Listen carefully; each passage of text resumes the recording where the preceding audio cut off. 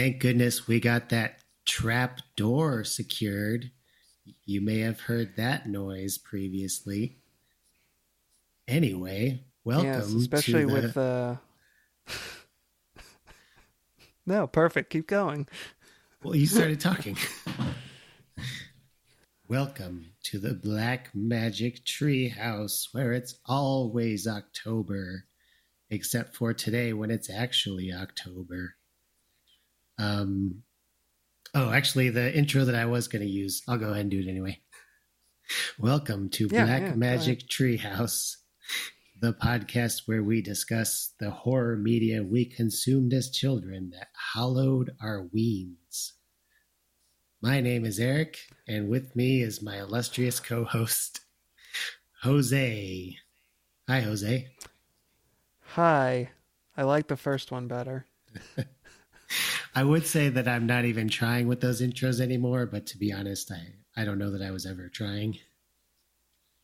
But I think that's the fun of Well, them. the first step is honesty. Yeah, absolutely. We're just kind of come up with them on the fly just to get them over with. So, So, Eric, hey. you made mention. Yeah, hey, hi. You made mention just now that we mainly talk about on this show the horror media that we consumed as kids, but today's topic, I think, is actually from the more recent past. Is that not correct? Sure. Why don't you just micromanage everything I say? I don't want to say that that was micromanaging so much as being an attentive listener and a good wingman, kind of calling back to something you said. You're welcome. Must be Sure, those be that way improv about it. skills paying off. So here's the Yep. story. Ever since we started this podcast, I would go to the thrift store with my girlfriend, and there's two things I look for when I go there. One of them is old film cameras, and the other is children's horror books. I always go over to the section.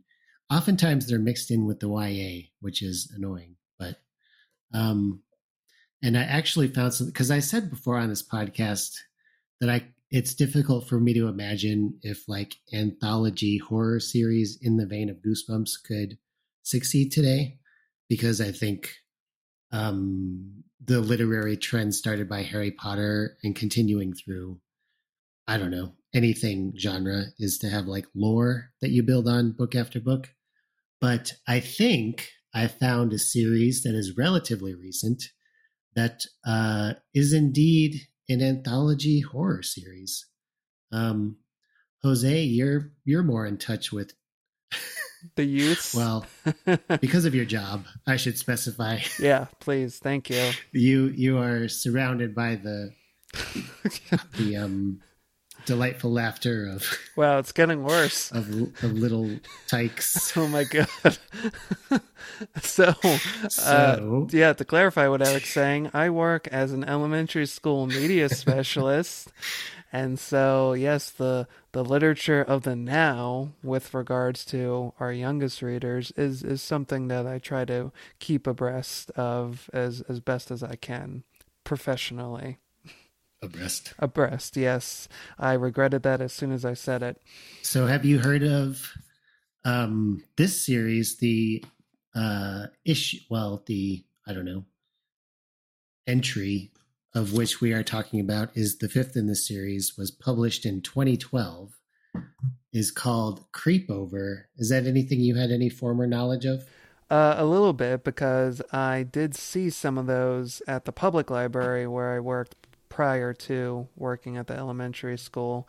I'm not sure, like, if the official title is "You're invited to a creepover," or that's just kind of like the catchy tagline on the front, or if it is just simply creepover. But in any case, yeah, the creepover series, I just kind of saw them in passing, and I gleaned from looking at the handful of them that okay, this is an anthology horror series, uh, like my beloved Goosebumps and all the others from my own youth, and they appear to be ghost written by one or several authors because each book bears the pen name P.J. Knight, which I find very delightful as far as pen names for children's horror authors go. Of course, I'm thinking back to things like, and I didn't have any exposure to this series. This is just something I've learned of in later years, especially in doing this podcast. The Graveyard School series by Tom B. Stone. Mm-hmm. And I gotta admit, that's pretty good. That's pretty good. There's a handful of others that I can't remember, but Tom B. Stone does come to mind. So PJ Knight, I feel like is cute and kind of not as aggressively jokey.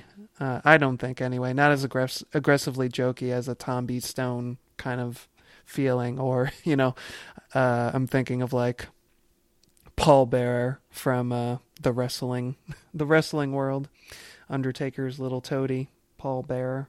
Is that a real person? Or did you just make that up? No, I did not make it up. It's a character from, WWE world. Right. Yeah, no, seriously. We just watched videos of Undertaker intros, and yeah, Paul Bearer was like his straight man, I guess you'd say. Yeah. So, does he also wrestle? Or? No, he's just a character who comes out in his little mortician, suit and tie, and he basically looks like a horror host of old. Like, this is a rotund gentleman, mustachioed rotund gentleman who looks like during the day he forecasts the weather on the local news station, and then at night he puts on the vampire cape and he's like, "Doctor, suck your face off," or whatever clever name he goes by while he's introducing horror movies. That's kind of Paul Bearer's vibe. All right. I didn't know that was a thing in wrestling, that you just had a guy who didn't do anything. Yeah, like a handler, just for kicks. And I don't know how prevalent it is. My wife is, believe it or not, more the pro wrestling fan than I am, so I don't know how common that kind of thing is, either then or now. But at the very least, he existed at one point in time. Do you remember when they did that, like, I don't know if you call it a stunt, but there was like some plot point where Vince McMahon's limo got blown up and like people were like, "Oh my God, he's dead for real." And I was like, come on, professional wrestling fans. You have to be smarter than this if you want people to take this seriously. It's an art. Also, this guy just got killed on primetime TV. Which, sad as it is, that is something that has unfortunately happened in some cases. But anywho, so this book. Creepover number 9. What's it called? You're invited to a creepover. And I want you to know, Jose, this is a story so scary, it broke the creepometer. I saw that. That's really charming. Given that this is the first of our 2 Halloween episodes we'll be dropping in the month of October, I pretty much chose this book knowing absolutely nothing about it, except that the title is No Trick-or-Treating, Super Scary, Super Special. I didn't realize it was a super scary, super special. Hey, well, I guess it wasn't then, since you read it and all. Yeah, no, it was just a regular ass book to me. And the cover is, I really like the illustration style. It's like a little cartoon, like not anime, but just like very deliberately cartoonish, where these, I don't know, preteen girls, I think they are like rendered like they're dolls kind of. And it's portraying a moment in the story where they're at this sleepover playing light as a feather, stiff as a board. And you can see the one who's dressed as a bride is floating, and you can see through her white dress to the hands underneath her that are holding her up with their fingertips. Yeah, the illustration style is pretty interesting for this type of book, I feel like, especially from, I feel like this is something that maybe you see from a smaller publishing house, but this is Simon and Schuster. And the vibe almost kind of makes me think of, this is probably inaccurate, but kind of like oh, what'd you call it? Spray paint art, like something you'd see on the side of a van. Yeah, like Would you say very like that's? airbrushed looking.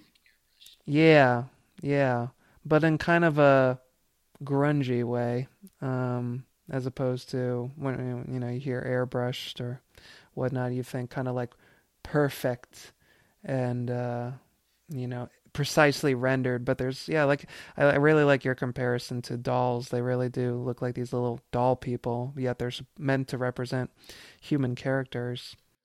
And just in case you're wondering which creepometer this book breaks, um, you can see it on the back. It says creepometer 1, sleep like a baby. 2, sleep with one eye open. 3, hide under the covers. 4, sleep with the lights on. And of course, because this story broke the creepometer, the needle is all the way past 4 into the forbidden zone. And I guess I'll go ahead and read the back of the book. Here we go. What's being kept hidden in Heaton Corners? City girl Ashley McDowell is beginning to adjust to her new life in a small farm town when she starts making plans for Halloween. She is shocked to find that no one in Heaton Corners celebrates it. Ashley is determined not to let that stop her, so she convinces her friends to join her and go trick-or-treating for the first time. But Ashley soon discovers that there's a reason why Heaton Corners doesn't do Halloween. A reason so haunting and so terrifying that Ashley will never be the same.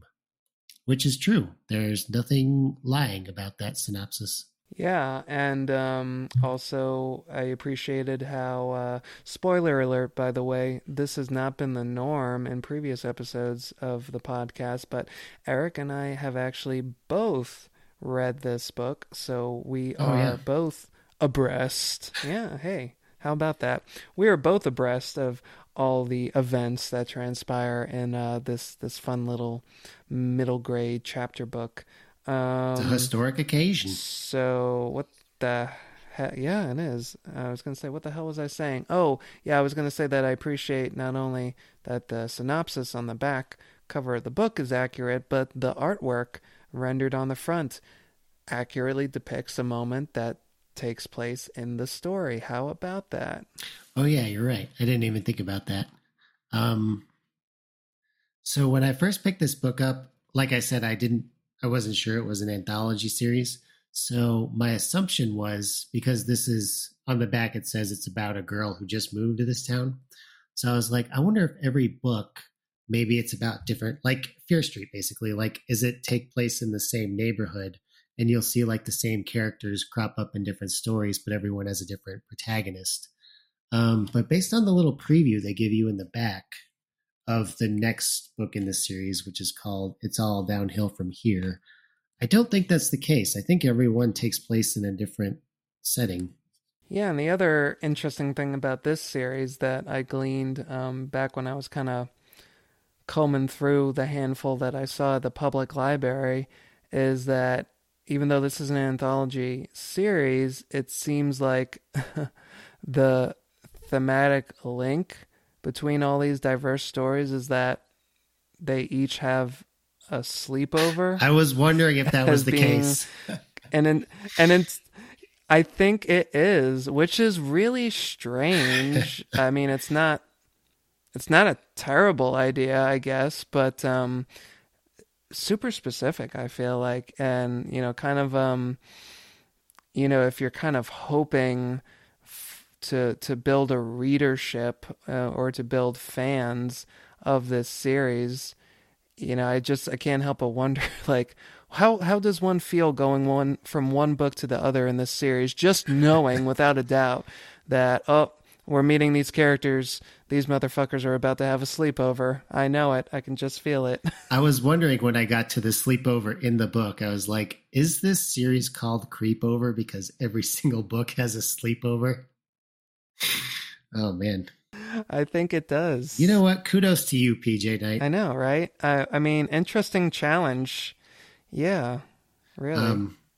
Interesting challenge to, gauntlet to throw I to think your it's authors. It's like, hey, you do something different with a sleepover. I dare I think you. it's a good choice though, because that is like one of the rites of passage of being a preteen, and like a lot of I think especially, I don't want to gender stereotype. I think especially for young girls, that's like the on the entry into like horror movies and horror interest is like telling stories at a sleepover or watching, renting in my day it was probably like Final Destination. I think now it's like The Purge. I feel like every generation has like a, R-rated horror movie franchise like that's kind of specifically geared towards like preteens. Yeah, I'd say so. Well, you bring up a good point there about, this series possibly, to my eyes, it is kind of marketed to a young female readership. And I say that too because from what I could tell from the other covers and synopses that I read, they do all the books do seem to involve a group of girls getting together for a sleepover. And that kind of raised an interesting question in my mind, just to kind of touch on our own personal experience of, not being young females previously in our past. I was curious, just as far as the concept of a sleepover is concerned, like what is your history, a thumbnail of sleepovers? Did you do them often as a kid? If you did, like were they with family? Was it with friends? Like what did your sleepover history look like? It's an interesting question that you say about family, because we Mm. all slept in the same bed, Willy Wonka or Charlie Bucket style. Just kidding. Yeah. No, because we had my sister and I. My sister's a year older than me, and we have cousins our age. So when we were like junior high, somewhat into high school, mostly junior high, because in high school everybody started, getting jobs and stuff. So it was harder to coordinate. But they lived in Texas and we lived in Illinois. So uh, every summer we would fly down to Texas and spend 2 weeks with their family, and then they would fly back to Illinois, um, and spend 2 weeks with us. And it was kind of just like a big sleepover, like talking until you fell asleep. Or the one that I remembered, speaking of thrift stores, I sent a picture to my sister the other day because I saw a VHS of the Tom Green show. And I sent her a photo and she was like, haha, I've never watched that. And I was like, what? I sent this to you because we had that day when Emily and Sarah were visiting us and we spent like a whole night like shotgunning the Tom Green show. You don't remember the Slutmobile? Um, and then there was also with friends. I never did like a group sleepover. Again, if I'm stereotyping, I feel like girls do like big party sleepovers. But I would usually just have like a single friend over and we would like just play action figures or video games or whatever. But I think that cut off, because of toxic masculinity and, Damn it, it strikes again. heteronormative culture. Yeah.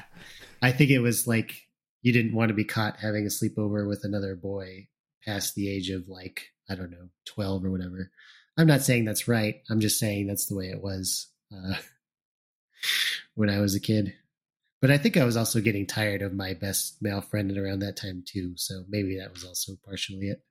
It's funny you say that last line. I'll come back to that about getting tired of your friend. Uh, for my part, Oh, he's about to end the yeah, podcast. much in the same way that the doctor ended the life of that poor boy from Uncovered. Oh, it'll just be a Do you few hear more my tears moments. falling on the microphone? Yeah.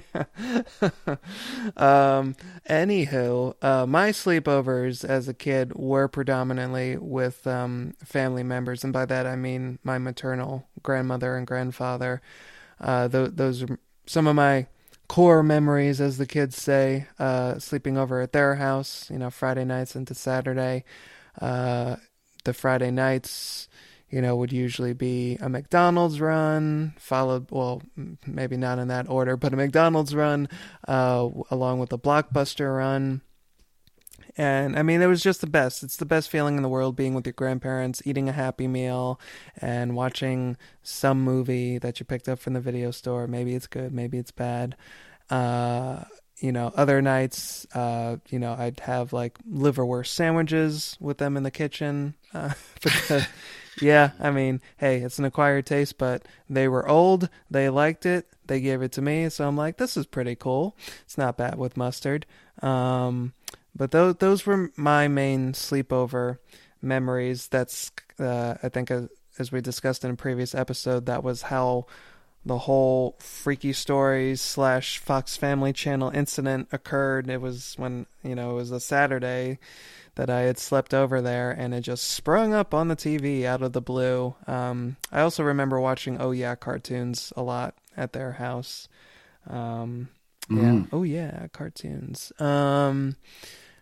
Yeah, I remember having a sleepover with my friend. We moved when I was 9, so I had like my pre-move friends and my post-move friends. But my pre-move friend, I remember having a sleepover there and watching like the first episode of the Powerpuff Girls on Oh Yeah cartoons and being like, what is this? Because it was not one of the villain was like that hillbilly, what was he even? Not a bear. Yeah. Do you remember this guy? It was a guy in like overalls. Like who was like some kind of anthropomorphic top hat, like the purple bear, like with the top hat or a straw hat or something, I think.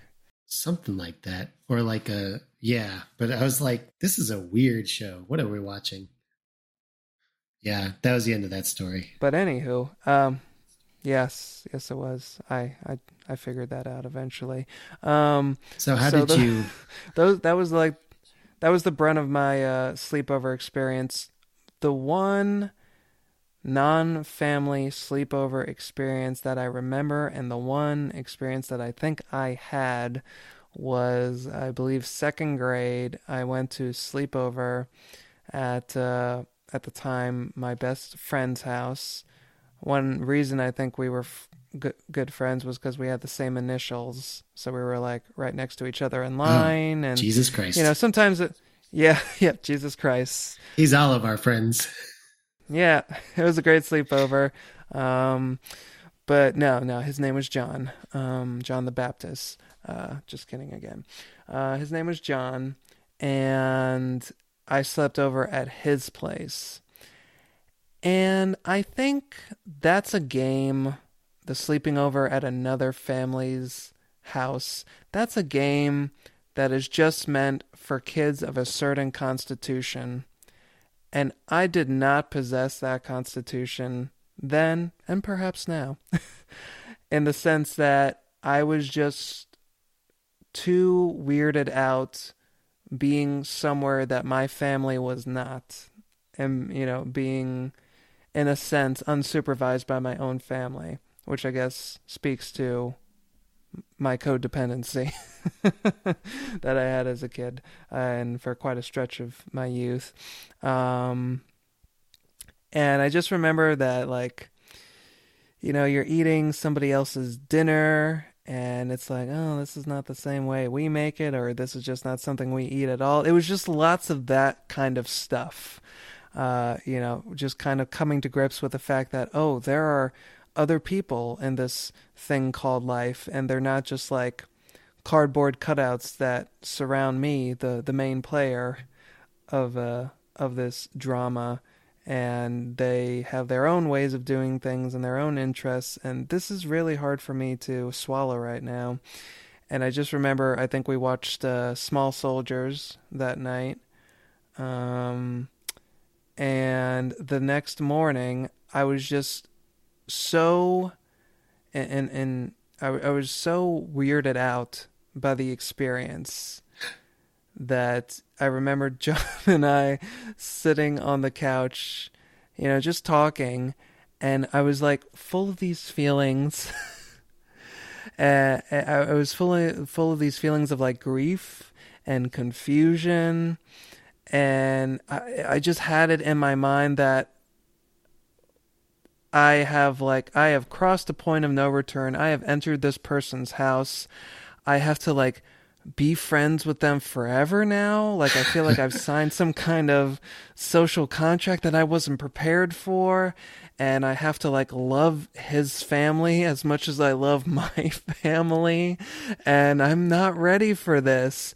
And so, like, as we were sitting there, you know, I just like broke out and I told him, John, I don't know if I could be your friend anymore. It's so terrible for me to admit that. And I like broke his heart. He started getting upset. He's like, "What are you talking about?" I'm like, I just I don't know. I don't know what's going on. This is just too much for me. I don't think we can be friends anymore. We're from two different worlds, John. Yeah, we're just, this week this can't work out. This thing we got going on. I've seen I've seen what your baking dishes look like when they have lasagna in them, and I can't unsee that, John. I've seen what your backyard looks like, and that's just not what my backyard looks like, and I don't know how to reconcile those two facts in my little elementary mind right now. And dear listener, I told John that I didn't think we could be friends after that day, and if I'm being honest and if my memory's not deceiving me, I kind of feel like we did start growing apart after that. 'Cause I mean, how can you, yeah, as traumatizing as what I quote unquote experienced, I mean, how much more traumatizing was it for John to sit there and just have me dump him for inexplicable and probably unexplained reasons? So, John, if you're out there, I'm sorry, and I will never forget that. I hope you have, but I will never forget it. Man, that is pretty rough. I don't think I've ever been on that side of the friendship dumping grounds. Oh, really? You've been John, you're saying? Speaking of being codependent, yeah, I think I stayed too long in a lot of friendships that I should have gotten out of when people were not treating me right. Um, the one guy that I had sleepovers with post move was named Mike. And we had a bit of a checkered history because he was my best friend when we moved there, but he was always very conscientious about reminding me that I was not his best friend. His best friend was this kid named Ricky from before he moved to Lakewood Falls. So there was always a power imbalance that I was always struggling to surmount. I was like, look, he's the friend that I talked about on the episode where we were talking about why we'll never do a Godzilla episode. He was the friend who was obsessed with Godzilla. And I was like, I'll watch the Godzilla movies with you. I'll sit here and page through the Godzilla magazine you subscribe to. And then I met Ricky. He would come over and be like, Godzilla's dumb. You'll never get a girlfriend, Michael. And I was like, why do you prefer this guy to me? So I think growing apart, speaking of growing apart, I think I became very resentful and like didn't leave him as a friend, but just got a lot shittier to him over the years. Like, will this make you like me, you fucking asshole? Perfect. Oh my God, perfect. Wow. Isn't it interesting growing up? Wow, what a wild ride. But also I gotta say, returning to, yeah, go ahead. what I was thinking about when you were talking about how it's weird to go over to somebody else's house and see like they do things differently, and it's like a culture shock. Michael's family ate dinner at like 5:00, which was so weird to me because at my house we always ate. My dad, like, I don't know why, but for some reason my dad like never got home from work until like 8:00 at night. So eating when the sun was up was like, this is a weird experience. Is this supposed to last me until I wake up in the morning? And Michael had to ask if he could be excused from the table. And I did not at my house. So that was super awkward sitting there. Michael would be like, can I be excused? And I would just be looking at everybody like, am I supposed to ask if I can be excused? I'm not their kid. So, yeah, exactly. I'm just a guest. So I should be able to do whatever I want. Yeah, Michael would get up and then I would just kind of like moonwalk out of there. Peace. Thanks for the meal.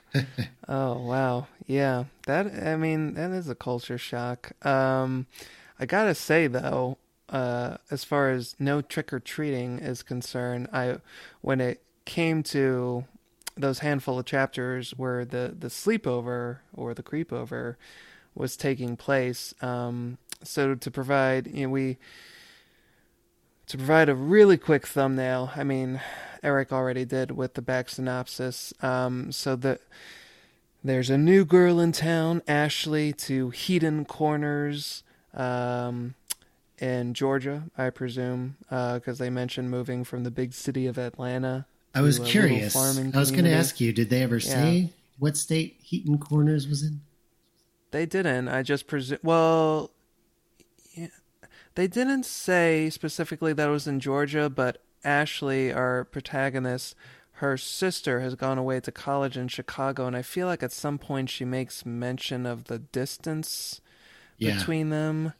And yeah, I feel like it was equitable to, her basically saying, "Oh yeah, you moved so far away, from Atlanta and now from us." So I feel like, yeah, it's somewhere in the state of Georgia. Who knows? Maybe Heaton Corners is a real place. Maybe it's not. We're not looking it up. Um, but anywho, she's new to town, but unlike how might you expect that plot point to develop, she's not the source of derision from her classmates or ostracization. She's actually welcomed with open arms, and everybody in this rural community actually thinks she's really cool. So she quickly develops a group of friends, three girls, Danielle, Stephanie, and Mary Beth. And Ashley has a birthday, which is on Halloween, and she just so happens to love Halloween.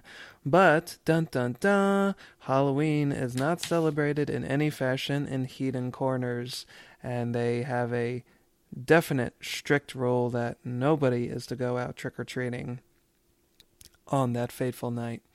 So that bums Ashley out, but she conspires with her friends who have not really had a proper Halloween experience. She says, "I'll invite you over for like a sleepover birthday party, but we're going to use that as a pretense to get dressed up in like our scariest, most ghoulish outfits, and then we will sneak out and go trick-or-treating, and won't it be a blast?" So that's the premise of the sleepover or the creepover. And I gotta say, during those passages, those chapters where Ashley is preparing for her birthday party slash sleepover, and when the friends initially come over, and it's talking about the pizzas that her dad went to go pick up the next town over 20 minutes away because they live in this kind of podunk farming community. The pizzas that he's going to pick up, she decorates the barn out back with all of their Halloween decorations. They're making plans for what they want to wear. They're putting on the makeup. Later in the story, they're getting, some of them anyway, are getting snugly to watch some scary movies on television. During all of those moments, I had such a visceral, and I read this book pretty quickly, so it wasn't like I was taking my time with it and savoring, the story so much. But even in that kind of quickly scanning slash reading mode, those passages just really sparked something in me where I actually found myself thinking like, wow, oh, that sounds like so much fun. I cannot wait to have a sleepover of my own. And then it was just like a big cold splash of reality where I realized, oh my God, I'm a 32-year-old man. I can't have sleepovers anymore. And I immediately got so depressed. So a credit to PJ Knight or whoever you are. You really sold me on how fun sleepovers are, and I kind of wish that that I had the chance to relive one. Maybe not this one in this particular story, but man, oh man, that sounds like a a really fun time to be alive. Yeah, well, I don't know if I've talked about this on the podcast before, but I keep having this idea that I want to like buy a bar or a movie theater, whatever, and make it like 90s themed ish. And one of my ideas for that was like I would like to do a sleepover where it's like you just choose a theme for the night, like whether it be a TV show that you would binge or like a movie franchise, and it would just be like kind of like when those movie theaters do like the 24 hours of horror movies or whatever. But just have people show up with their pillows and their pajamas and just like hang out all Saturday night. Cause yes, I also would love, I think now that I have a better sense of myself and better boundaries Mm-hmm. that I can draw with people. So I'm not hanging out with people that I uh, feel lesser than. I think adult me Yeah. would love to have a sleepover and just, or like there's something fun about discovering like a video game and then just playing that for like hours on end or something, you know? So I miss that too. And getting back to what I was saying earlier about the way girls do sleepovers versus the way boys do sleepovers, I do think a really fun aspect of the book is the way that they get into the party game. Like a group of girls is always just like one, party game away from just becoming a coven of witches, it seems like, which I think is like more, which I think sounds a lot more fun than, um, I don't know, being a boy and just like having to punch each other or whatever, which I never quite was masculine enough to. I had a feeling yesterday of like, sometimes I do something around the house and I'm like, I am the most manly man. I installed a screen door the other day in our new place. And I was like, yes, I have a masculine macho swagger now. But 98% of the rest of the time, I think I would rather be like playing on a Ouija board and drinking wine or whatever. Exactly. It's like we are just, you know, we may appear a certain way on the outside, but inside we're like Brooklyn witches that just want to sip wine and summon some spirits. Yeah, it does Man, have that's a Desperate Housewives spinoff that's just aching to be made, I feel. Like a of Hex a. in the City. You know what I mean? I feel it. Sure. Yeah, get on it. That Okay, should happen. That but show would should it happen. would it be a group of? Starring us. Okay, I was gonna say, would it be a group of adult men who are like, I want to, do my hair up and watch scary movies all night? Yeah, I mean, it just sounds so nice. Come on. We live in a brave new world. Anything's possible. Maybe. So long as there's not a law against it. Yeah, no, I'm totally for. I mean, I feel like Anywho. as millennials, I think we're pretty. There are probably a lot of people our age who are on board with adult sleepovers. But yes, anywho, like you said, um, I noted before in the Spooksville episode that the books all have their own, like the chapter books that came out in the wake of Goosebumps, all have their own variation on like the spooky chapter numbers and stuff. And this book has what I would describe as like kind of a vampire or mummy-esque font for the chapter headings. Like in terms of everything being like like a, what do you call it, a scimitar or something, with like the curved, like very sharp angles or points on these very curvy letters. Very like kind of monsters, I guess. And then across the top of the book, they have, oh, never mind. Across the top of the book, they have like blood dripping down in like elegant swirls and patterns. And as I was flipping through the book, I tricked myself because I thought there's also a pool of blood at like the bottom of the pages. And I thought that initially that the pool of blood got like deeper and deeper as the book went on, like so you could flip through it. But I was just optical illusioning myself. It's the same level the whole way through. But some of the pages do have like a little splash beneath the page number, as if to imply that like the blood dripped off the top of the book and is like falling into the bottom of the book. So I think that's a pretty neat touch. That is. That's just having fun. Good for them. Well, in terms of the actual So in the story, course, yeah. yeah, Uh, yeah, that's what basically what I was going to get into. So you go. okay. Yeah. So Ashley McDowell moves into this new town, and you already touched on a lot of the details, but I will say the setting for me was A plus, 10 out of 10. I love Heaton Corners. Um, I love the details like the dad having to drive a town over to pick up a pizza. I grew up in Plainfield, Illinois, which is not as remote as Heaton Corners, but it was basically like a farming rural community that was like gradually getting overtaken by suburbia when we moved there. So it was like, people I met who had lived there their whole lives would tell me like, oh yeah, this when I was, 5 years old, this place was like all cornfields and like one dirt road and one convenience store. By the time we got there, it was a lot more. I don't know if you call it gentrified, if it was all farmers that are getting like shoved out of their homes or whatever. But it was just kind of this Developed. place developed, sure. But it was like if you go 5 minutes in any direction, you'll find a different type of, I don't know, township situation.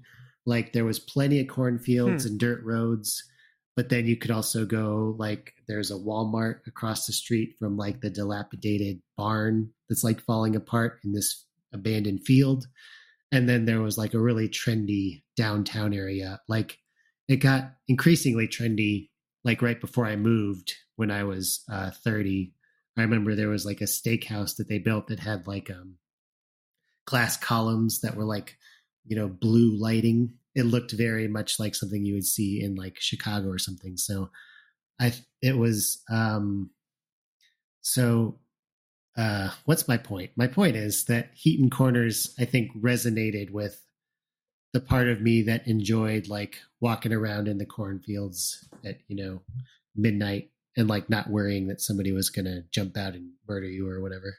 Yeah, I was curious to get your feedback on the setting, because the book definitely sparked in the same way that the sleepover bits did. I loved hearing about the town. I loved hearing about their harvest festival Mm-hmm. and the abundance of all, the local crops like the apples. Because the thing is, I've lived in Florida pretty much my whole life. That's where I currently live now. And that type of stuff is so utterly foreign to me that it was basically might as well be the stuff of dreams, Uh-huh. which, for me it is.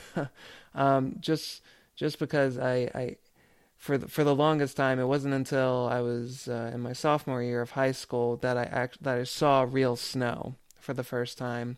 So autumn in its depiction in the book um, is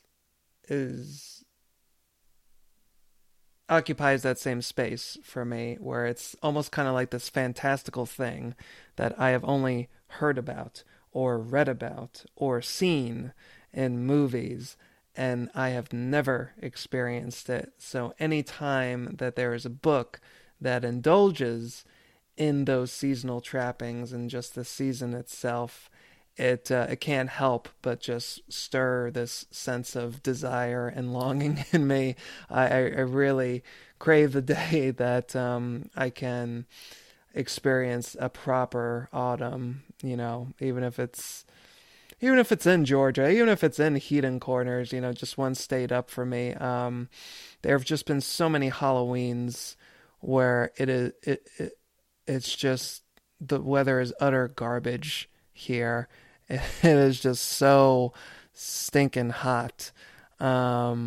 Which I've heard conversely from folks that I've met who like live in who do live or who have lived in places like Wisconsin or Michigan, and they're like, oh yeah, it usually snows on Christmas or excuse me, usually snows on around Halloween sometimes. We'll get a little bit of snow, and you can't go outside trick or treating unless you are also bundled up from head to toe. It's like, well, that also sounds like it sucks, but Um, yeah, I just long for the day where I can, kind of like we were talking about in the Dollhouse Murders episode. I just want to be able to dig into an apple chiller and, breathe breathe in the wood smoke and excuse me, and stroll through the leaves and do all the, the basic bitch fall things basically, and just love every second of it. I await that day. Well, you're an adult now. You can move away from Florida. I can move away. It's easier said than done, Yeah, especially when you've got family hanging around and making you feel all guilty, sure. either implicitly or explicitly. Illinois was not, we didn't get snow in October ever, that I remember anyway. But you definitely had to like incorporate long sleeves into your costume. Which is not the worst thing, it sounds like. No, I mean, it was fine. It was uh, one thing that I miss about Illinois, because I moved to Colorado when I was 30, and people in Colorado don't really decorate for Halloween. And it was like a pretty big thing where I lived in Illinois. Like people would have the full on, like haunted house in their front yard that they made themselves. And yeah, people don't even do like jack o' lanterns here. Although I will say, probably my best Halloween memory as an adult, at least of Halloween that I stayed at home, because Adana, my girlfriend, and I do tend to travel around Halloween, um, because we just want to see like what would it be like in New Orleans on Halloween. And the best one was Salem, Massachusetts. We went in 2021, which is like exactly what, as an adult, I want Halloween to be. Because once I was too old to trick or treat, I never quite figured out, I wasn't popular enough to go to the parties where everybody was drinking and wearing sexy stuff. So, but Salem is like all of the adults who love Halloween because they just want to dress up as something really cool and scary. They all congregate in Salem on Halloween. So Yeah. if you and your family ever want to like go rent a house up there around Halloween, well, because there's like a million houses in like Sleepy Hollow, or I mean Sleepy Hollow, obviously I know that's in New York, or in like between Boston and Salem, there are all these like gigantic palatial houses, like 4 bedrooms or whatever. That's like I would love that, but I can't pay $500 a night. So Yeah. See, I've heard great things about the vibe and the atmosphere and the events that go on in Salem at that time. I've also heard that it is an utter bear to be there as far as traffic and just massive people. So I'm curious. Yeah, this podcast is turning into a travelogue. Won't you join us? We'll get back to the book, sure. we promise. But we can even cut this part out. I don't care. But what was your I probably experience won't. like as far as that was concerned? Well, we went in 2021, so I think the population was somewhat down from a normal Halloween because of Everybody reasonable dead from COVID. concerns that people had. Yeah, no, it was people were all packed together the entire time, and nobody was wearing a mask, which I wasn't either. So I'm not criticizing everybody else, but I think we were all just kind of like, whatever, this is worth dying for. um, Exactly. If I had to, this is where I want. but I like for me, the crowds of people were like, it was fine because it wasn't like rowdy, or I don't know. It wasn't like a giant party atmosphere. It was just people really enjoying the atmosphere of all being together, everybody being in costume. It wasn't crazy in any way because I don't love being in crowds when they're all crazy. And it was funny because my girlfriend was all proud of herself because we stayed at a hotel in Boston, and there's like a commuter rail or whatever that goes from Boston to Salem, and she bought us like weekend, what's this service called? Uh, Public transit. She oh, bought us like weekend passes for the train, and then So we went to the Boston station and she was like, these were only like $10 or whatever they were. Can you believe it? And we sat there for like an hour at the station waiting for the train to come in. And then the train comes and keeps going. And we were talking to the other people there and they were like, yeah, I think the train is just too full from all the previous stops. So we're all going to Uber there. And we were like, oh, okay. So as far as the traffic goes, I mean, it was like a 40-minute drive. I don't know. Like once we got to Salem, we just walked everywhere because there wasn't anything that we needed to drive to. So I didn't have any problems with the traffic either. Good to know. Yeah, that's definitely a bucket list item, though, for sure. I mean, I'll Anyway, to get back take, to my, sorry, yeah, anything in the Midwest. I'll close the loop on because I started by saying my favorite memory of Halloween where I stayed at home, because Salem is probably my favorite memory overall. But October of 2020 we did like a social distancing trick or treat where we had like a tube on the porch, and Adana's mom was living in this house at the time. So she was sitting on the porch, and whenever people would come up, she would like put a piece of candy in the tube and it would like roll down and then they would like catch it in their bucket.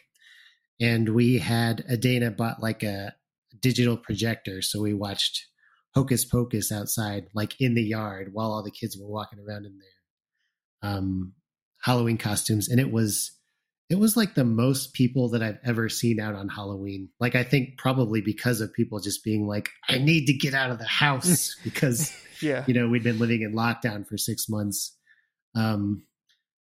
So it's funny because like it's the inverse of living in Illinois where it was like nobody had decorated, which they do in Illinois, but also we got so many more trick-or-treaters than I'd ever gotten when living in Illinois. So anyway, that was my boring story. No, not at all. I mean, that's the other depressing thing about Florida, or at least, my neighborhood. Unless you live, it seems like, I don't know if this is true of other states, other regions, but it's like, unless you live in like a gated community or the equivalent thereof, you're not seeing any trick-or-treaters in any kind of quantity. Because that's what everybody does. They go to the gated communities where the houses are closely knit, and the communities kind of like go all out, to a certain extent. At least some houses do, enough to make it feel like an event, so that you can just walk from house to house to house and get your fill of candy. I was shocked though, because last year we actually got 3 or 4 groups at our door for trick-or-treating. And that's about 3 or 4 more than we usually do in my neighborhood. And my neighborhood is not like desolate of people. There are other young families that live around here. But that just adds to the overall bummerness of Halloween where I live. Not only is it hot as hell, but it doesn't appear, at least residentially where I am, that there's anybody out there celebrating the spirit of the occasion. So it's very, very sad. Very much in the same way that it was sad for Ashley in Heaton Corners. Oh, see, I'm bringing it back to the book. Yep. I guess I'm done talking about my personal Halloween memories. Anyway. No, I don't want to cut you off. You can jump in, or find a creative way to rope it in to our next course of discussion. As far as the book is concerned, let me ask you this though. Oh, go. You. So we talked about there's a reason why Heaton Corners doesn't do Halloween. Mm-hmm.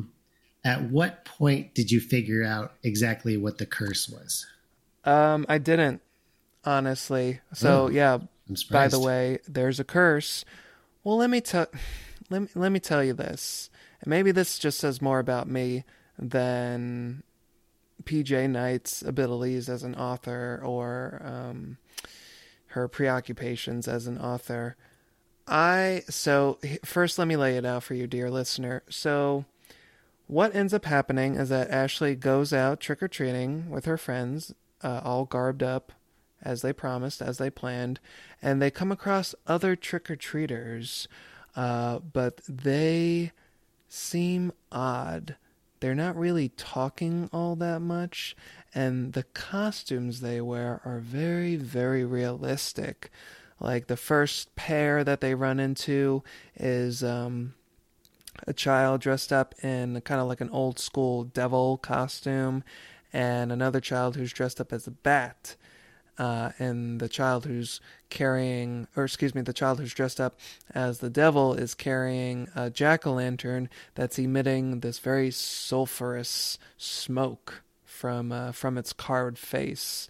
And the child that's dressed as a bat, I thought it was pretty cool. I kind of love this whole sequence, the whole trick or treating sequence, because Yeah. I felt like it built up genuine unease and foreboding in me, in the sense that I really didn't know where it was going to go. I didn't know what was going to happen to Ashley and her friends, because it seemed like some heavy stuff was about to go down. Uh, because basically they come to find that, well, or suspect or feel, they just get a bad feeling from all these kids they keep running into. They're not really talking like kids. They're kind of talking in this dazed fashion. They run into a witch and a werewolf near their junior high slash high school. And the witch, it seems like it's not a mask. It's like really her skin that looks so warty, and her fingers really seem genuinely gnarled and long and clawed. And, she's talking cryptically about, oh, I used to like soft things like this costume that you're wearing. And, oh, we'll see you soon. It was genuinely I think creepy. she says pretty things, but let me. No, she said soft things. I do remember that. Oh, really? Because I thought it was creepy. Exactly. I thought it was creepy. I'm like, damn, that's good. Nice, PJ Knight. And then Ashley has seen a couple times up until this point a strange symbol that seems to crop up around the town. Shut up for a second. Yep, go ahead. You read it. We were both right. She says, I always liked pretty things, soft things. Look at that. Go Soft, on. Pretty Things. That's an album title right there. So Ashley has seen the symbol crop up on a number of occasions, first on her mailbox post, then on a door inside the town's general store that at first looks like it's an 8 laying down, the number 8 laying down, but then she comes to realize it's, and they don't refer to it as this, but I believe the term is the Ouroboros, the snake eating its own tail. Yep. Yeah, well, it's the infinity symbol that's been like crossed with Ouroboros because it has the middle part. Okay. So yeah, it's like it's a hybrid of the two. And at first the symbolism or the meaning of this sigil, this symbol is not known. But yeah, that the whole sequence with, the trick-or-treaters out on the street at first, and then Ashley goes up to the house of a boy that she has a crush on, like, oh, let's go trick-or-treat at Joey's house. And she knocks on the door, and Joey answers the door, and he's covered, not exactly tattooed, just like painted with this symbol on, at the very least, his head. I don't know if said it was like covering his body or covering his face and arms, but at the very least there's one right on his forehead. And then his stepmother comes screaming, running at the door, saying, no, no, no, no, no, and she slams the door shut on Ashley and her trick-or-treating friends. And that whole sequence is really effectively done, and like I said, it just really sets you ill at ease for what the heck is going on here. So I'm going to pause and let you talk about that part because I feel like I hogged it all. Yeah, two things. One, it is maybe important to note that Joey earlier on overheard that Ashley was planning on trick-or-treating, and he like got really angry and was like, no, nobody does that here. You can't do that. And Ashley was like, well, I thought I had a crush on you, but I guess you're just a big old jerk. So Joey clearly knows something about the insidious nature of Halloween heat and corners. And the other thing was, yes, I do. I thought that this book did a really good job, especially in that trick or treating sequence of, we talk a lot about like when stuff horror for kids makes concessions to the fact that they're writing for kids. And so you wind up with something that's like feels a little too, I don't know, like goopy or just not uh Yeah, tepid. but I think the best, tepid. I think the best solution is just to go full on creepy. And seeing a bunch of kids who look like they're like kind of frozen in time with their like old timey Halloween costumes that are becoming real. Cause I love those old, you see those like old photos shared on like Tumblrs or whatever of like terrifying old back when costumes were made out of like paper mache and stuff. And you see Yeah, this the just burlap like masks. grainy old, they're so creepy and terrifying. And I kind of want to bring that back actually. If I ever go to Salem again, Right? maybe I'll make my own like paper mache creepy mask because I love the atmosphere of those old photos. So I think that was a really good decision by the apparently unreal PJ Knight. I'm assuming. Because it was like, because it was like nobody's getting killed here, but it hits that creep factor really nicely. That's like age appropriate, but still makes me as an adult be like, ugh. Yeah, like it felt dangerous, but not in a way like I don't think that these kids are going to be killed by any means, but what they're encountering feels like there is genuine danger here. Like they're getting involved in something, and that kind of goes along with some of my disappointment about some of the revelations that come about later in the story. Well, we can go ahead and talk about that. I mean, I don't know that I will say you talked about the harvest, and there is a small town fair in this book. Like the carnival's come into town, and that's where Ashley goes to meet up with her potential or her crush that she hopes will become more than a crush, Joey. And that's another thing that I love. That's another trope that I love is like a date or a meeting somebody that you hope will be a date at a small town carnival. Wow, that's right on the head. PJ Knight knew who she was writing for. Yeah, he or she. Because in the Mm-hmm. about the author section, they take pains to not use any. It's just like PJ Knight, the author. Um, we've been sworn to keep PJ's identity a secret, and it's a secret we will take to our graves. So that's fun. AKA, we had to sign some non-disclosure agreements. You don't want to get involved in all of that legalese, though, so we're going to present it in a fun way Yeah. for you. It's funny because I saw the name PJ Knight and I was like, do I remember that name from like a short story in the Bruce Coville's Book of series? But I think I must just be thinking of some other author with initials. Yeah, they're kind of popular, especially when it comes to this content, wouldn't you say? First Yeah. initials, yeah, first and middle initials, followed by monosyllable last name. Anywho, But anyway, I will say, I figured out, I mean, I don't know if you want to go chronologically. I'm not going that way. yeah, I don't care. I figured out that the danger was that the costumes were going to become real when I think Mary Beth is the one dressed up as a vampire. And at some point when they're trick or treating, she says something and Ashley's like, "Oh wow, you sound a lot better," because she has like the plastic vampire fangs. And Ashley's like, "Oh, you can talk a lot better with those fangs. I guess you're just getting used to them." And I was like, "No, they're becoming real. That's what's going on." Wow, that's pretty good And because I didn't clue into that as early as you did. I think it was right around the time that Danielle, who's dressed as a skeleton, it talked about how she had contorted herself into her hiding spot and Yeah. how her bones were creaking. Oh yeah. All again, really creepy and an unexpected way. Um, That was creepy, but it was also kind of funny because nobody reacts to it as being creepy at the moment. In the moment, they're all just like, "Oh, Danielle, you scamp." Well, honestly, that whole sequence too. So we had, the sequence outside trick or treating when the girls return back to the barn and start playing their games.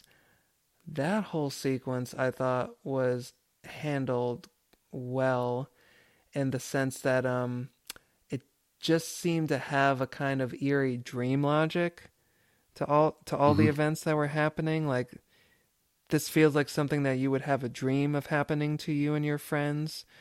But and the fact that here are these girls having a sleepover, but it's not in the house proper where the responsible adults coming to the rescue are. It's in this separate building. It's in a barn. I don't know. For me, it just kind of made it feel isolated in that sense. They are isolated from help. They're kind of in the jaws of this seemingly cosmic, magical transformation that they can't do anything to stop. It's just the wheels are kind of inexplicably, or not inexplicably, they're inevitably turning, and they really just have no sense of what's going on. But uh, PJ Knight doesn't like waste our time with all of those kind of questions that authors make their characters say the things that they think the audience is thinking, like what's going on here. Why don't we call the police? But I found the whole like transformation part during the sleepover to be unsettling. Like it was also really well handled well. Yeah, Danielle turns into a skeleton because she's dressed as a skeleton. Stephanie, I honestly don't really remember what happens to Stephanie. I just remember she disappears at some point. Yeah, she just kind of up and vanishes, no pun intended, because she's dressed as the bride that they do, light as a feather, stiff as a board, and she does genuinely Yeah. levitate at one point, but Ashley kind of like pulls her back down to earth. But then after that, yeah, she just ups and like pops out of existence. Yeah, I've been praising the book so much. I want to level that with a little bit of nitpicking. Um, Ooh, me I too. think a little would have gone a long way. Okay, great. I think a little would have gone a long way in the levitating scene because this way it plays out is like Stephanie, they like look up and Stephanie's levitating like 5 feet above everybody's head or whatever. I feel like they could have done just like some, I don't know, some little thing that would have been a little bit like uncanny as opposed to like something that's like impossible to explain, you know? Yeah, like maybe something distracts, like maybe there's a loud sound and like all the girls look over, like, "Oh, what was that?" And then they turn back and realize they're not holding Stephanie anymore, but she's still exactly where she they left her in midair. I don't know, something like that. I don't need to be rewriting other people's stuff. No, yeah. No, I think you're right though. Just something where it's like it felt like, she left our fingers or whatever. And then they're thinking back on it later and they're like, that couldn't have been real, right? Like we're just making that up or Yeah. something. Anyway, but just like an inch or two instead of like, whoa, she's up on the ceiling.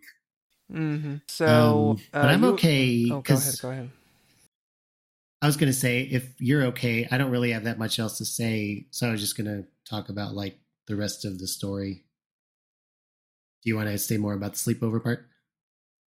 No, not about the sleepover part. Like I said, you alluded to like the whole curse aspect of it, and that's like Uh, really where the brunt of my critiques are nestled. So, okay. if you kind of wanna, if you wanna catch us up to pace, and then I can offer my comments on that part. Yeah, so the sleepover culminates with all three girls disappearing from the party at various times. And Mary Beth, who's dressed as the vampire, uh, starts to say, like, I'm so thirsty. Can you get me some water? And then Ashley gets her some water. And then she, like, Mary Beth tastes it and she spits it out. She's like, no, I don't want that. And Ashley's like, what about juice? What about milk? And Mary Beth is like, oh, that all just sounds disgusting, but I'm so thirsty. Please help me. And then she becomes a vampire, basically. So Ashley runs upstairs because at this point they've moved out of the barn into the, I think, basement maybe to watch scary movies. And so Mary Beth is like, Benny Hill style, chasing Ashley around the table and stuff. Like, I'm gonna bite your neck. And then Ashley runs upstairs and wakes up her mom. And then when her mom comes downstairs, Mary Beth has also disappeared. So Ashley is like, uh, I guess all my friends in Heaton Corners don't really like me because they all ditched me at my Halloween sleepover. And then I don't know, I forget the details, but it's not really that important. She realizes the curse is real, so she's like looking for her friends, and then like over the course of the next week or whatever, the teachers at school are like, "Oh no, those three girls, their families all moved away." And Ashley's like, "What? They all three just moved away?" And the teacher's like, "Yeah, I guess being a farmer just isn't the life for everybody." And she goes and looks at their houses and sees that they're all like, it looks like they just left, like nothing's moved, nothing's packed up. There's like food on all the dishes that are like stacked up in the sink and stuff. Like it is like they just all evaporated. So then she goes to this, I don't remember if you touched on what's her name, Miss Bernice or whatever her name is, who works at the local convenience store. And she earlier warned Ashley, like, "You don't want to go trick or treating, little girl." And Ashley was like, "Ha ha ha, just give me some marshmallow pumpkins, old lady." And then so she goes back to her now because she's like, "I think that lady is the only person who actually knows what's going on in this whole town because she's old." And so she and Joey go over to the general store and get like handed a whole written document that's like, Miss Bernice is like, "I can't tell you anything, but here, read this." And then Joey's like, "Oh, I don't like reading." And then it like outlines the whole story of the curse and how it came to be. Do you want to tell that part? Because it seems like that was the basis of your critique. Yeah, I'd say. I would say that this whole section of the book, with the exception of I'd say maybe the final note, I was not the biggest fan of just the promise of all of that eeriness and unease that's packed into the trick or treating sequence and the sleepover sequence. I feel like it, as is the case in narratives like this, horror narratives, especially where you're building up all this mystique and all these questions, the answering of the questions just kind of fumbles the ball. And I feel like it kind of fumbled the ball here with this book. First of all, may I say, now I know that this book was not written for me, a 32-year-old person. It was written for a much younger audience who have not been exposed, for the most part, to narratives like this in the abundance that I have over my 3 decades on this earth. Having said that, let me just say how utterly tired I am of curses. I am so tired of curses, and curses of this nature, basically the written, the written oral history that Bernice has in this book, which is hysterical because she's like, "Here, I don't have the strength to tell you about what happened. Read it." The kids read it, and then Bernice just goes on and starts talking to them about it. She's like, "Oh yeah, so anyway," it's like, well, fuck, why couldn't you just tell us in the beginning? What was the point of giving us this book? But anyway, as the story goes, back during the Depression, 1931, there was a local girl, a local family, the Snowdens, who managed to remain pretty well off, despite like everybody else in the town living hard scrabble lives. And their daughter, whose name I've already forgotten because I don't care, I think it was Charlotte. She just lorded her wealth and her privilege over all the other kids, shoved her luxurious lifestyle in their faces anytime she could. And that was expressed a lot during Halloween, particularly one year, 1931, when she actually had a genuine dressmaker come to the house and design her Halloween costume. She wanted to be a snake charmer, and they had this special order a stuffed or a toy snake for her to wear and to perform with for to go along with her ensemble. Well, the local kids, all these poor Dust Bowl-esque farmer families were just so fed up with Charlotte's selfish ways that they thought, hey, what's going to be a really great way to get back at Charlotte that's totally not going to come back and bite us in the ass, pardon my pun, is let's replace her toy snake with a real snake. And that they do, and it scares the pants off Charlotte. Ha! Everybody gets a big laugh out of that. But, oh no, Charlotte's not screaming because she's terrified. I mean, yes, she is, but she's also been bitten by this snake, which is, guess what, poisonous. And before you know it, she's on the ground, writhing around, foaming at the mouth, and then she's just dead.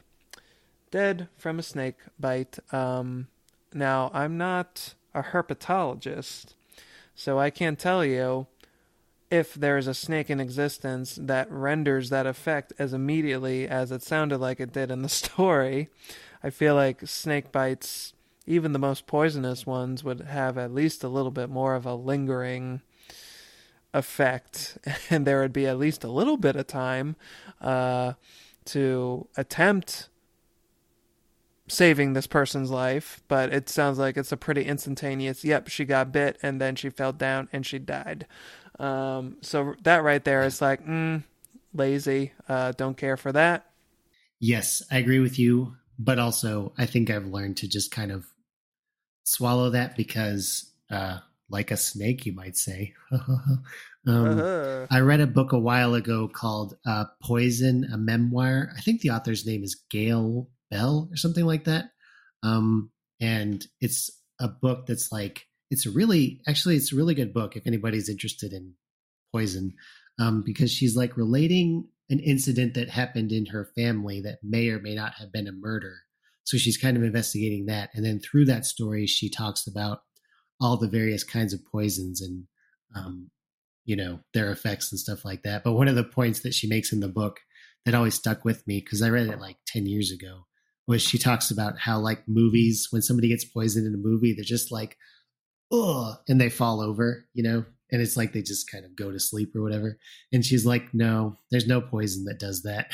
That's poison is like, it's prolonged, it's agonizing, you're like vomiting up blood.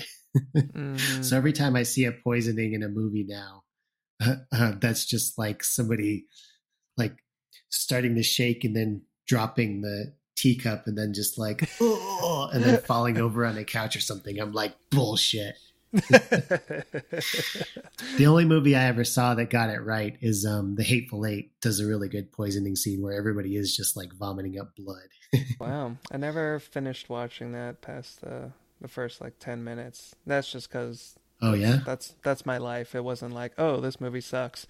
Yeah, so maybe it's one of very these days divisive. I'll get to enjoy that. Yeah, it seems like it is. Yeah, but I think it's one of my favorite Tarantino's, but a lot of people think it's like one of his worst. So, whatever. Anyway, that's not what we're talking about. You can't please all the people, just like you can't poison all the people as quickly as you want to. So anyway, Charlotte dies. And guess what, folks? That's the genesis of the curse right there. And it's just, as if this wasn't bad enough that we have to deal with this kind of curse, it's told to us. All of this is told to us that now the reason that we don't celebrate Halloween and we don't go out trick-or-treating is because Charlotte, the spirit of Charlotte, who has not made any appearance whatsoever in any way throughout this entire story, we're pegging all of this on her. This is her doing. This is Charlotte taking her revenge.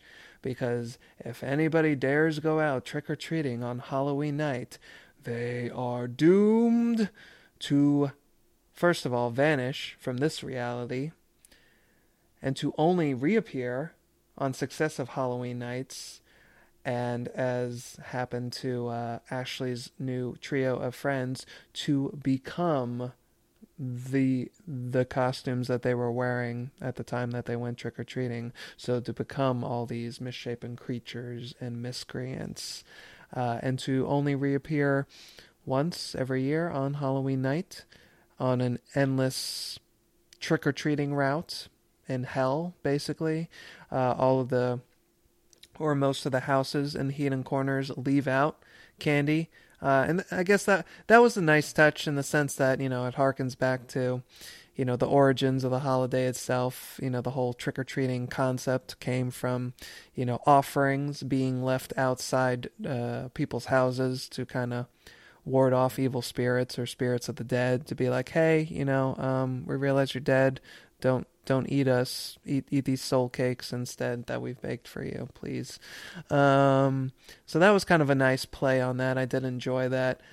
I'm gonna back up a little bit to go to just say that my anticipation and my expectation, probably naively, given that this is a middle grade book for kids, was that I just got much more of a cosmic, hellish vibe from what was happening during the trick-or-treating sequence that I just did not really anticipate or want it to pan out to be just like a run-of-the-mill, lazy curse kind of storyline that we ended up getting.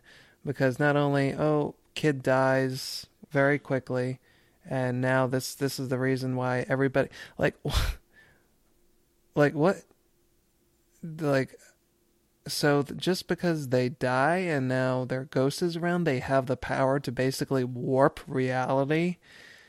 So how would you have, if you were the writer, if you were tasked to be PJ Knight, how would you have? I really wanted this to just be kind of like an inexplicable thing that, was not so specific to one person or even one event, especially the one we ended up getting. Like, I could just, if they even just went the general route of saying, like, this is cursed land and this is something that has always happened here, just the fact that they tried to, like, it's kind of similar to there's a trope in horror narratives that I don't really care for, that you see in, like, did you see the Scary Stories to Tell in the Dark movie? Yes, that's what I was thinking of when you were saying, "Oh, do we really need more stories about curses?" I hate this thing. Like, it wasn't quite the case in this one, but I hate this thing. It happened in a graphic novel, a scary graphic novel for kids that I read a little while ago, where like in Scary Stories to Tell in the Dark, it's like, oh, this this outcast, the social outcast is persecuted and what's the word I'm looking for? Is accused of being a witch, basically. This horrible creature that has the power to do terrible things to people. But as it turns out, it's just like, a family trying to get somebody out of the way, or a mob mentality taking over. And it's like, oh, that persecuted person wasn't really a witch. But then the mob or the terrible family do something terrible to that person. And then that person basically becomes a witch / becomes a monster and wreaks their vengeance on, the descendants of whoever or the town as a whole. And that kind of thing just makes me shake my head like, well, why couldn't they just be a witch or a monster to start with? Like, why are we playing these games?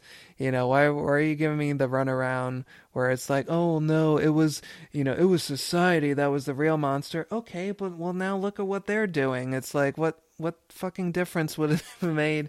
Like, okay, I guess you're trying to make a point, but I find it really irritating. And, it's also not great. Like, it's It's like, well, this person had something terrible happen to them, so clearly now you understand why they made a pact with the devil to slaughter like an entire lineage or an entire town. It's like that kind of sounds worse than what happened to them. So I'm not really sure who you are wanting or expecting me to align my sympathies with here, because this is all bullshit. I don't know. Did you get Yeah. that feeling at all? I get that feeling sometimes. I will say Paranorman kind of does that, but I remember really liking Mm-hmm. Paranorman. So maybe I just saw that before I started getting witch fatigue or whatever. Um, Yeah. but yeah, well, it's not quite the same because, but like there are so many like Italian horror movies from the 60s and 70s where it starts out with the flashback, everybody wearing these like Party City medieval costumes. And then they like bring the witch out. And then they always give the witch time to be like, in the name of Satan, I Yes. place a curse. And it's like, no, just kill her before she talks. You're Yeah. creating Like, don't. problems down the line. Scary Stories was probably the first time that it bothered me in that, because I think maybe for me, it's the difference between using that as what I guess it would be the opposite of a Deus Ex Machina, like as an origin story, just as a plot point versus having the movie thematically be about that thing. Do you know what I mean? Right. And that's kind of what it felt like in Creepover, is that like, yeah, there's no depth to Charlotte Snowden as a character. And maybe there could have been, but that's not what the book is about. So it did just kind of feel like we just wrote this down on a toilet paper roll to explain the history of this town. Here you go. Bye. Really, that is, it felt so rushed, while at the same time that, everything post Halloween night in the book kind of felt like it also dragged. Like it's like, okay, yeah, we know they're not really that they didn't really move away. It's like, oh, we have to go through all these motions. So what if? Let me ask you this, because I think it was last year I rewatched Trick or Treat with Mm, my girlfriend because she'd never seen it, and she wanted to. She was like, "I've been seeing." My girlfriend crochets, and she's like in with the crochet community, and she was like, "I keep seeing this Sam Hain that people are crocheting. Do you know what that's from?" And I was like, "Well, let me educate you, my sweet little darling." Like the patronizing ass that I am. But anyway, so we rewatched Trick or Treat, and I kept thinking as I was reading No Trick or Treating, maybe because of the similar title, I kept thinking of the segment where, have you seen it? hmm Yeah, the segment where they're like pranking the girl who dresses up as a witch, but they give you the backstory of the kids in the costume like before the actual stuff Right. happens. Do you think if they had done something more structurally like that in this book, it would have worked better for you? Like instead of building up to it Yeah, I mean, just as a like it. mystery? Yeah, like it was trying to play it off as a mystery to be solved. But when you have like so much rich material just in, like we said, the trick or treating sequences, the transformation sequences, that is enough to fuel your engine. You don't have to play these games of who's leaving the strange sigils behind and where did this mysterious necklace come from. I thought it was from my sister, but it was sent to me by Yeah, somebody else. That was an interesting point too. Miss. especially because that never really pays off. Right. I, Anyway, I was going to say, Miss Bernice actually tosses it off as like, oh, that sign doesn't do anything to ward off evil spirits. If anything, it just tells you who in the town believes in the curse and who doesn't. But then I thought to myself, well, then why do you have it on the door to your creepy little room back there? well, bearing that in mind, because you could cut out all the Miss Bernice story and still have the same epilogue that you actually get at the end of this creep over. How did you feel about that bummer? So having said all that about, well, I did not care for the story to pan out this way. Honestly, anything. I would have skipped from like Halloween night to when they arrive at the general store and skip the part with the book.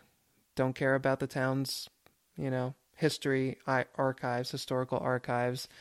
Um, just get to the part, or yeah, just like cut that out entirely. Like when Ashley first encounters Miss Bernice back at the general store, Miss Bernice just kind of like realizes what happened, that Ashley was essentially the cause for her friend's disappearance because she didn't realize just what powers were at play here in Heaton Corners.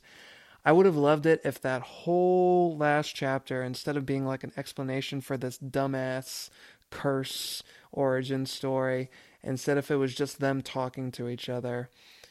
Like, this is just how it works here. The spirit realm gets close to the living realm on Halloween night. And this was a lesson that I learned decades ago when I took my own friends out. And now I'm here as a survivor and I visit them every year and there's nothing you can do about it.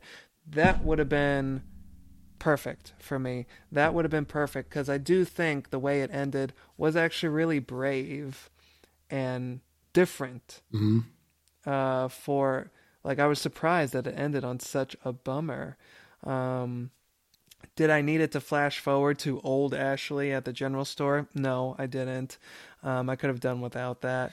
But just her leaving the general store and like hearing the whispers of her friends telling her that they miss her, and like seeing, like, I thought, when she's like at Danielle's house and she sees like the flash of the skeleton around the corner, like peeking out from around the corner, that immediately made me think of Laughing in the Dark. Overrated. Sorry. But like with Zebo's cigar smoke coming from around the corner of the house. Cigar smoke?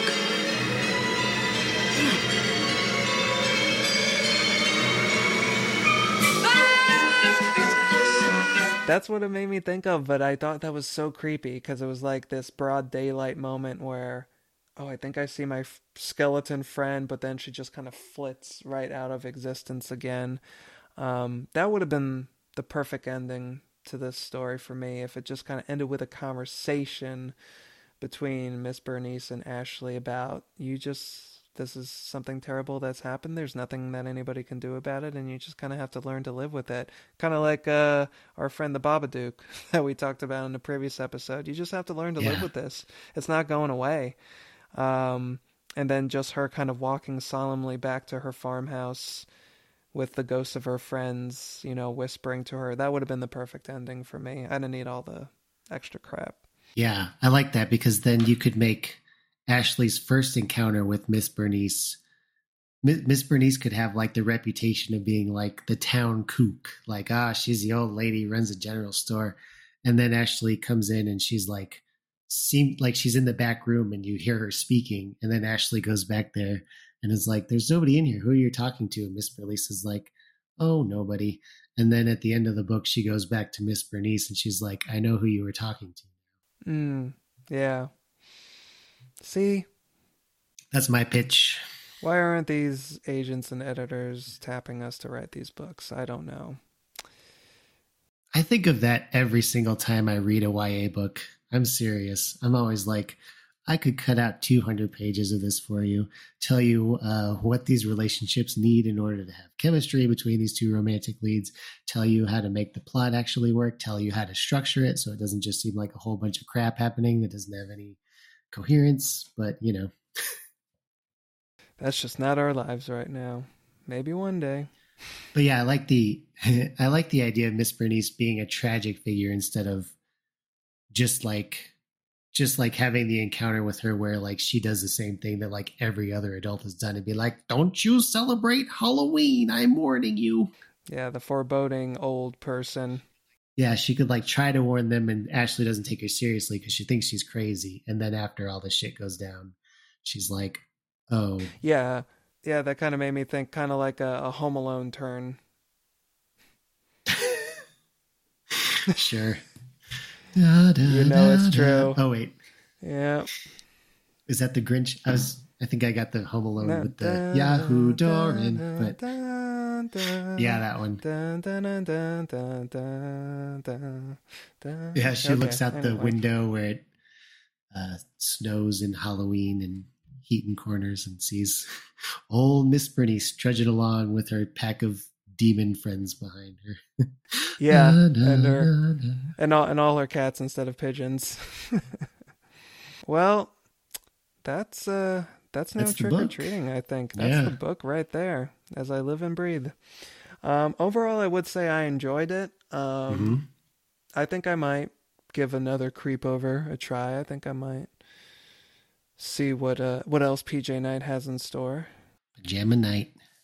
Uh, yeah. I mean, I think the strength of it was definitely the atmosphere. Um, Mm-hmm. and because this says it's a super scary, super special, I wonder if the regular books, because this one clocks in at 191 pages. So I wonder if the other books in the series are like more Goosebumps length, like 110 to 120. Right. Yeah. That's the Creepover version of a super chiller, right? Oh, I had something I wanted to say though, because I feel like I owe our audience at least one hot take per episode. Oh boy. So my hot take today is I don't think John Carpenter's Halloween is a very good Halloween movie. Sorry. Mm. But I said I thought about Trick or Treat a lot while reading this book. I also thought about the moment in the Halloween franchise that to me is the most evocative of the atmosphere of Halloween, which is the opening credits to Halloween 4. Do Yes. you know what I'm talking about? You're Yeah. nodding along. I've seen them shared across multiple like Facebook friends pages. Like nothing lives up to like in this movie or in some cases other Halloween set movies. Nothing lives up to this opening credit sequence from the fourth movie. Man, that's absolutely true. Yeah, it's just atmospheric shots of like the wind blowing over like cornfields and farmlands and abandoned barns at like sunset. And there's like the silhouette of a weather vane and a close up of a scarecrow and just like, pumpkins. Just chilling on a tractor. Yeah. Yeah. Yeah. And it's like, this is, to me, it's like, this is what Heaton Corners looks like in around Halloween time. It's like perfect encapsulation. So, Yes. anyway. I would say that is true of the first Halloween movie, though. I would say that for me, for whatever this is worth, this is going to sound strange. A lot of people, myself included, when you want to get the Halloween vibes, you seek out either in IRL in real life, Halloween decorations that kind of explicitly call to that holiday, reference that holiday. Same for movies that deal in it, you know, Trick or Treat versus John Carpenter's Halloween as far as like decorations and atmosphere go. It's not a close match whatsoever. But I will say that in John Carpenter's Halloween,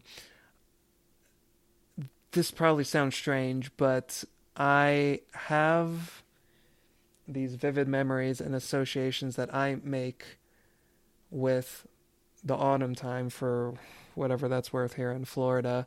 But I have specific memories tied to the autumn time that have that basically boil down to be succinct about it, darkened houses. Not exactly in like a skinamarink fashion, more like just like the setting sun, overcast skies. I have this memory of reading a novelization. I had a pair of two Universal Monster novelizations, like paperback, for kids, one of Dracula and one of The Wolfman. And I just have vivid memories of reading those in the living room of one of our houses and smelling my grandfather's cologne as he was getting ready to go out dancing and hearing Roy Orbison on his record player.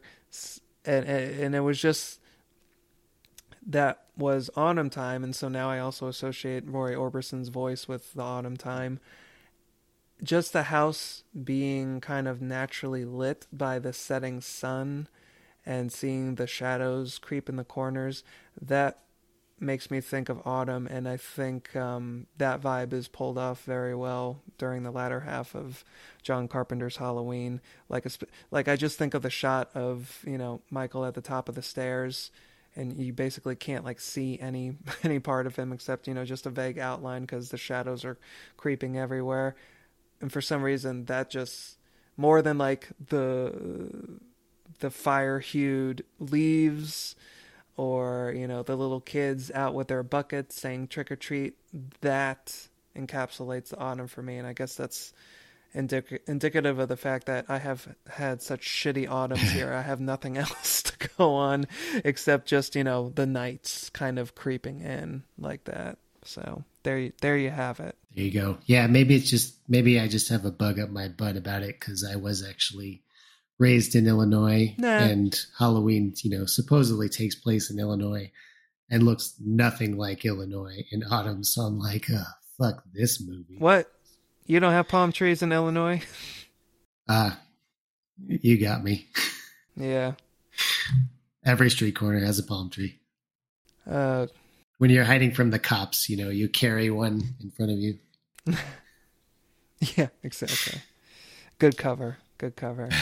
Well, I would say that we'd probably place this one in the time capsule, yes, for future reference, future enjoyment. Oh, do we still do that?